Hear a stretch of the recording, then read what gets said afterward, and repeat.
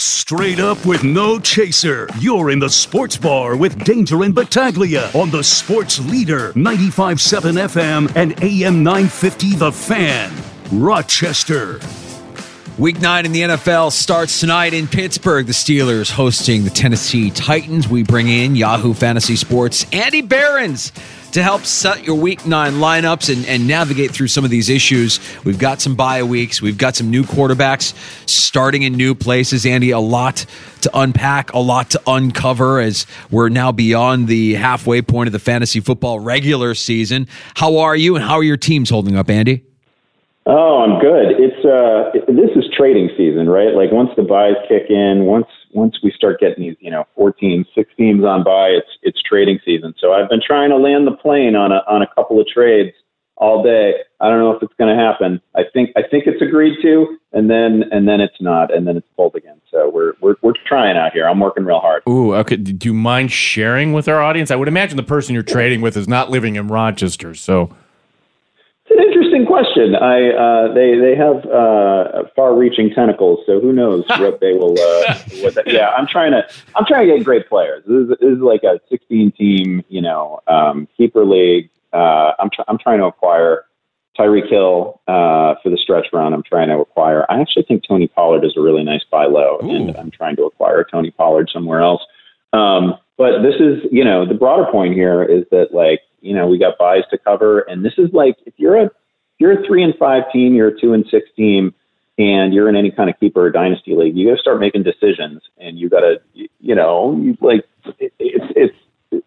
is like a win-win situation is what I'm trying to offer, but I'm also trying to convince someone that they should probably give up on this year, and that is a very gentle conversation to have. Yes. Okay, very good. Andy, let's start with tonight. We got the Steelers. We got the Titans. There's some fantasy relevance here, and I think Will Levis makes it so because of what we saw him do last week in his debut. Poor Kenny Pickett is, being held together with duct tape and bubble gum at this point in that backfield. What's your take on tonight's game between the Steelers and Titans? Well, it's going to be really interesting to see Levis because, there's obviously a lot of excitement in fantasy circles, certain fantasy circles around him. I was not big on Levis coming out of college. He's got a huge arm. He's pretty athletic, but now I feel, as I say this to you guys, I feel like I'm describing young Josh Allen. He's not bad. He doesn't have that sort of rushing ability, but big arm, but really scattershot in college, right? And you look at the raw numbers and the TD totals relative to interceptions. It wasn't always great. It wasn't always a clinic with Levis. It's a weird game for him in some respects because everything was either at the line of scrimmage or was 40 yards downfield. But it was good to see somebody in Tennessee stretch the field. It was obviously good to see DeAndre Hopkins get going. So I don't know why they wouldn't go to this permanently. I don't know why we're not just going to say that Will Levis is our rest of season quarterback and we'll figure it out and he's eventually going to take his lumps and we'll see what that looks like. This is a much greater challenge, obviously, going up against TJ Watt and friends, right? This is different. You're not going to have the same time to throw. And it might not be quite as clean as it was last week, but a really important stage for Levis and a chance to really consolidate power if he has a decent day. Andy, I think the majority of our questions are going to be, hey, this team has a new quarterback. How does it impact everybody else? Well, the team I'm going to ask you about not only has a new quarterback this week, they have a new head coach, they have a new GM. The Raiders here. And Andy, sometimes when you make a change like this and, that'll wake everybody up and you could get a short-term sugar high here maybe for the Raiders. Or are you just not putting any faith into Aiden O'Connell? And maybe a sidebar to this question, too. I find it hilarious that the Raiders on trade deadline day fire the GM. I love this report that, that's why the Raiders kind of ghosted us on our trade offer there for Davante Adams. Yeah, I actually think that is probably the critical point here. You had to get through the trade deadline with your frickin' GM, right? Because Jacobs was a trade chip, and I'm sure multiple teams were interested in Josh Jacobs. He's a great player. Davante Adams does not fit the timeline of what the Raiders should intend to do, right? I get a great player, Hall of Famer, inner circle Hall of Famer. Davante Adams needs to go to a team that can win right now this year. He's not part of your 3-year program or whatever this is going to be in Vegas. So really terrible timeline on the departure of the GM. You either had to do this a month ago or you had to do it a week from now. But it's unbelievable that they did it this week. Anyway, that aside, O'Connell he wasn't great earlier this year, right? Like, we have one start for Aiden O'Connell. He fumbled 3 times. He threw a pick. I think he targeted Josh Jacobs 11 times. Like, he really peppered the running back with targets. So this is probably good for Jacobs.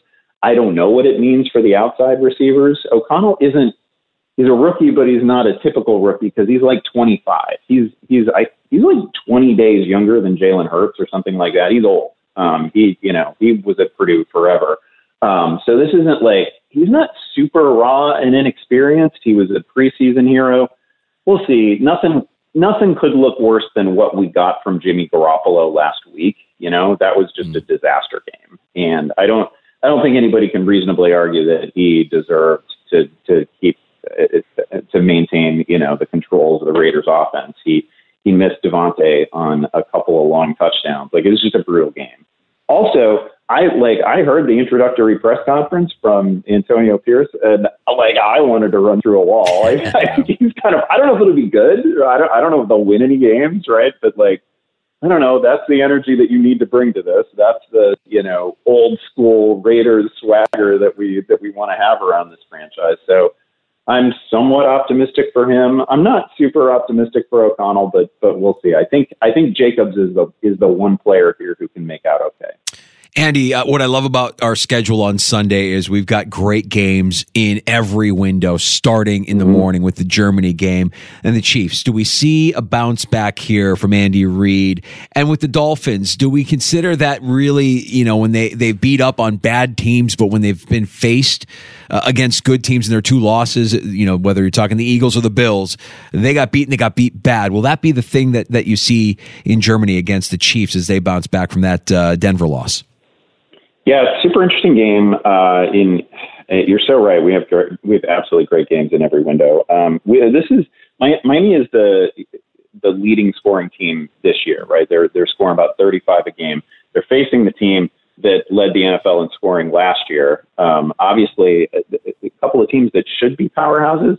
I actually think the really interesting thing here is Patrick Mahomes and the Chiefs passing game, because they're kind of quietly averaging almost a touchdown less per game this year.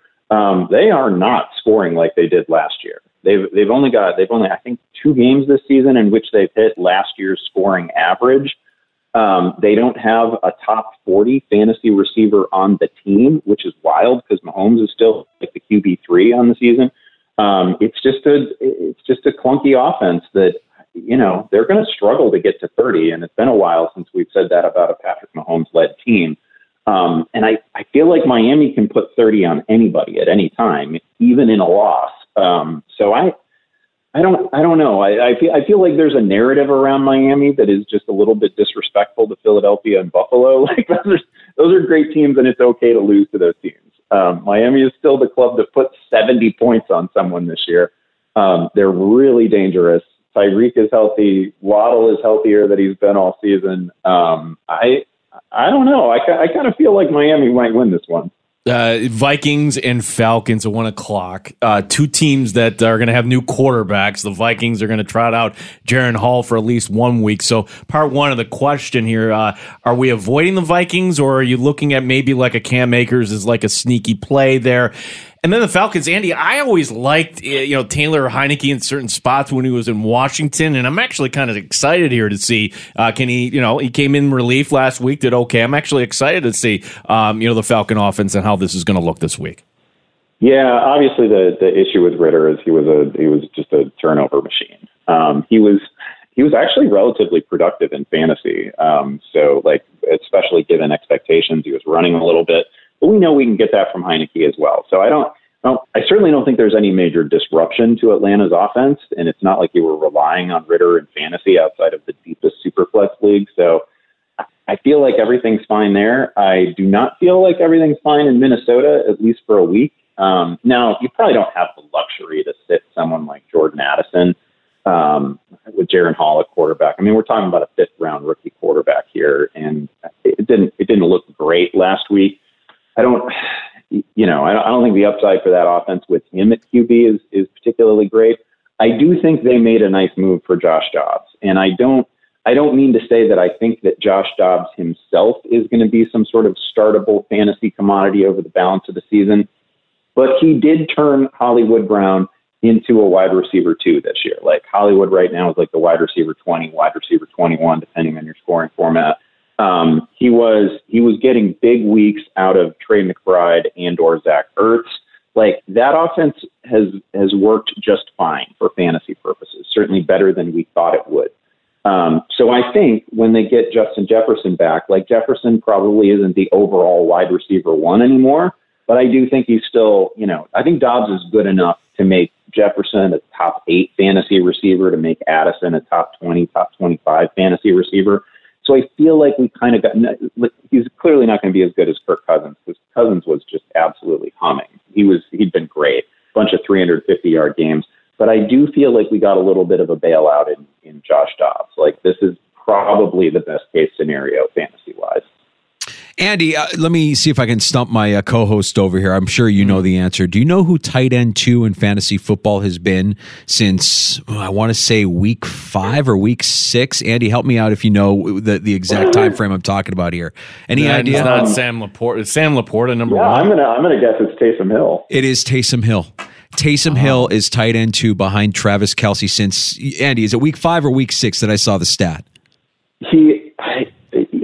I know that in each of the last 3 weeks, he's actually been a top 6 fantasy tight end. So I feel like it probably goes back 3 weeks. This is probably since week 6, but he's obviously he's not a traditional tight end, but the secret there is that most of the tight ends that we start in fantasy are not traditional tight ends. Right. They're basically wide receivers. So I'm not going to get hung up on position eligibility with Taysom Hill. He filled the box score last week. It was really fun, right? Like 60-plus rushing yards, a couple touchdowns.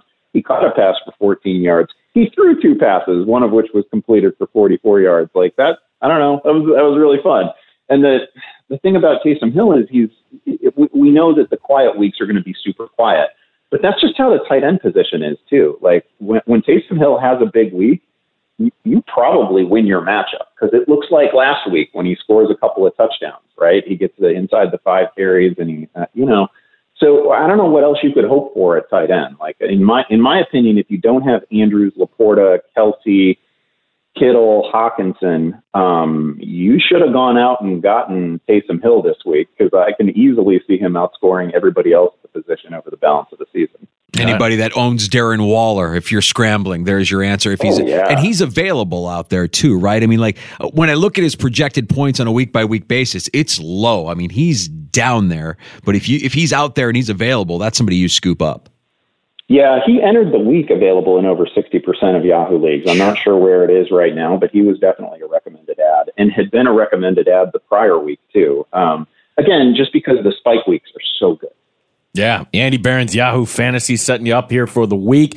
It's funny, Andy, this feels like way long ago. It was only 1 week ago right now, or we were kind of in the extended pregame show for the Buffalo Bills, getting ready for that game against the Buccaneers. And, the Bills' offense looked a little better that night, but the thing that was noticeable, Andy, was it wasn't just Allen to Diggs. You had Gabe Davis involved. You also had Khalil Shakir getting some targets. You also had, you had the new tight end, Dalton Kincaid, getting involved. So my question is, now that you go into Cincinnati, are we confident enough beyond Diggs here from a fantasy standpoint that this is going to continue, that Josh Allen's going to distribute the ball and make it worth our while? I tell you, the thing that interests me most is whether we get we already, Kincaid had been good a couple weeks ago, and it was nice to see him have a consolidation game sort of last week, right, where he's still super involved. I'm anxious to see if we get that from Shakir, because Shakir is coming off, his most involved and probably his best day as a pro, I would say. And a lot of it, I think, has to do with the fact that all of a sudden we're back in 11 personnel all the time, and there was a path to him getting on the field and a bunch of targets, and he caught them all. Like, I'm very interested there, because it would be great to see, with all due respect to Gabe Davis, it would be great to see another receiver emerge in this offense, because I think we kind of know what Gabe Davis is, and he's either, either a big week and he finds the end zone or it's a relatively quiet week. It would be great to get somebody in that offense who is just a bankable 5-6 catches of, like, I don't know, not exactly Cole Beasley, but kind of the Cole Beasley numbers, right? A real chain mover. So that is very interesting to me. And then, of course, whatever we see from the ground game is always interesting, because man, am I fielding a lot of complaints about James Cook, who's actually been a pretty good player, but he's not getting the money touches, and that is a problem.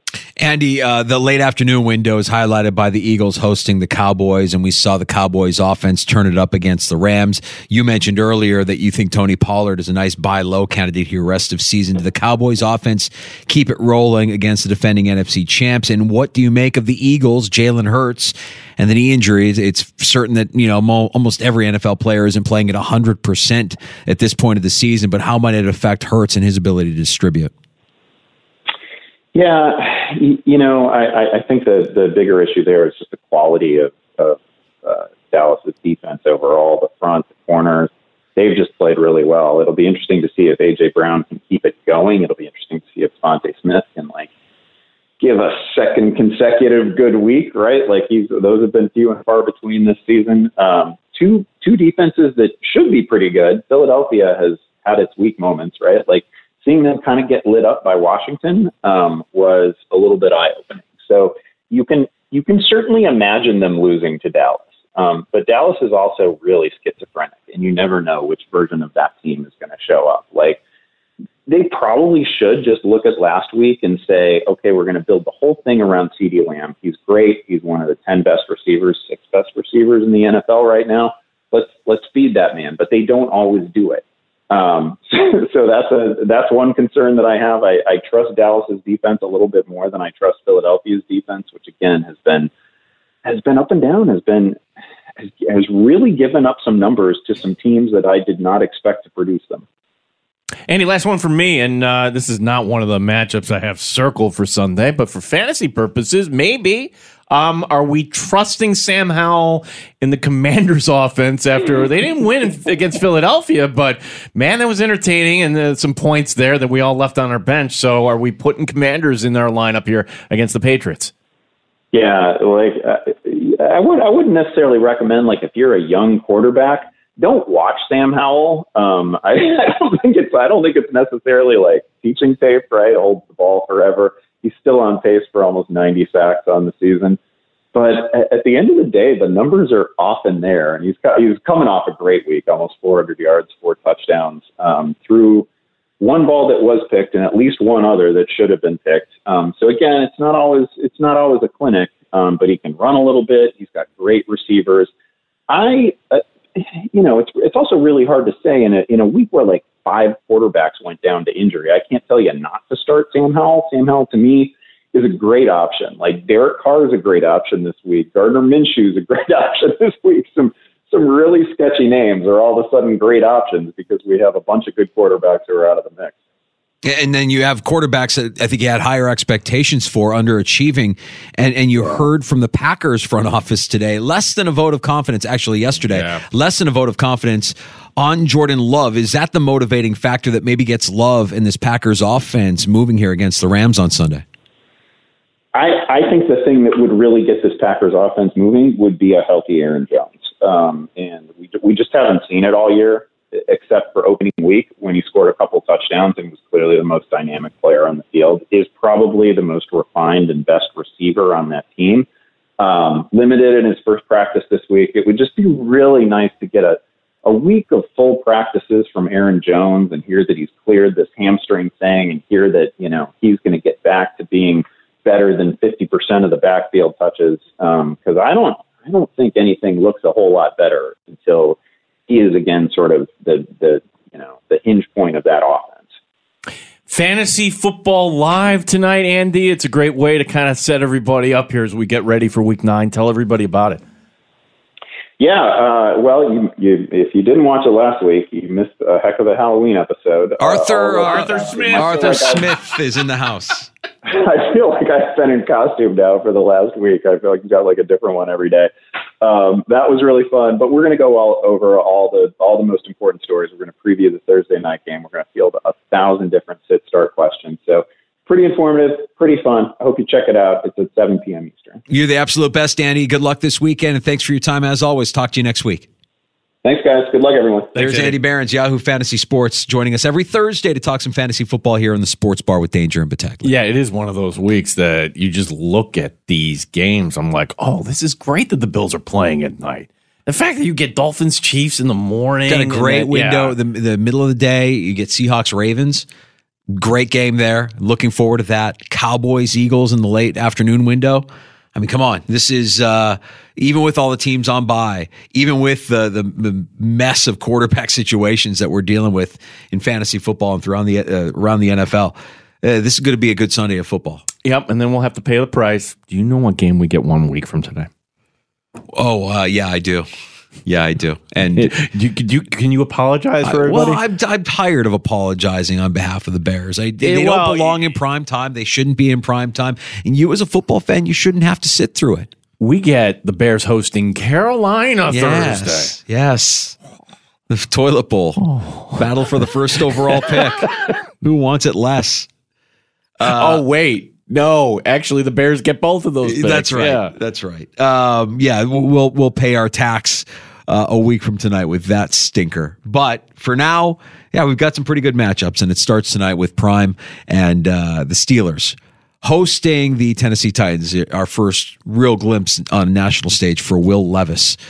He of the I eat my bananas with the peels on them at quarterback for the Titans. Yeah, we got I'll drink to that coming up. Do we have some baseball takes? I think we have some baseball takes here, Dave. Do have some baseball takes. I mean, first of all, there's something to be said for a manager who does what Bruce Bochy has done. And I'm curious, where does he rate on the list of all-time greatest managers? Because the resume is pretty strong. Yeah. It's a strong resume, and it's very quietly one of the strongest resumes, I think, going.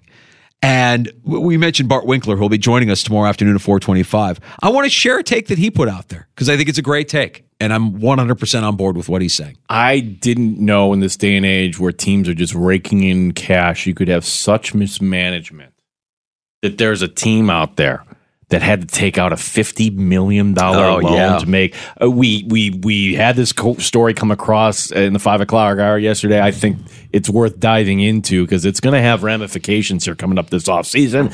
And the Michigan cheating scandal, I got to take on this here too, Danger. The idea that these other coaches in the Big Ten are trying to lobby for punishment now. What? Well, we'll see where this goes. 866-4FAN if you want to pull up a stool and join us on the Good Smoke Barbecue and Pub Wingman line, 866-4326. I'll drink to that is next in the Sports Bar. Danger and Battaglia on the Fan Rochester. Odyssey has sports for every fan. Keep up with your favorite teams from across the country and get the inside scoop from experts. AUDACY. Odyssey.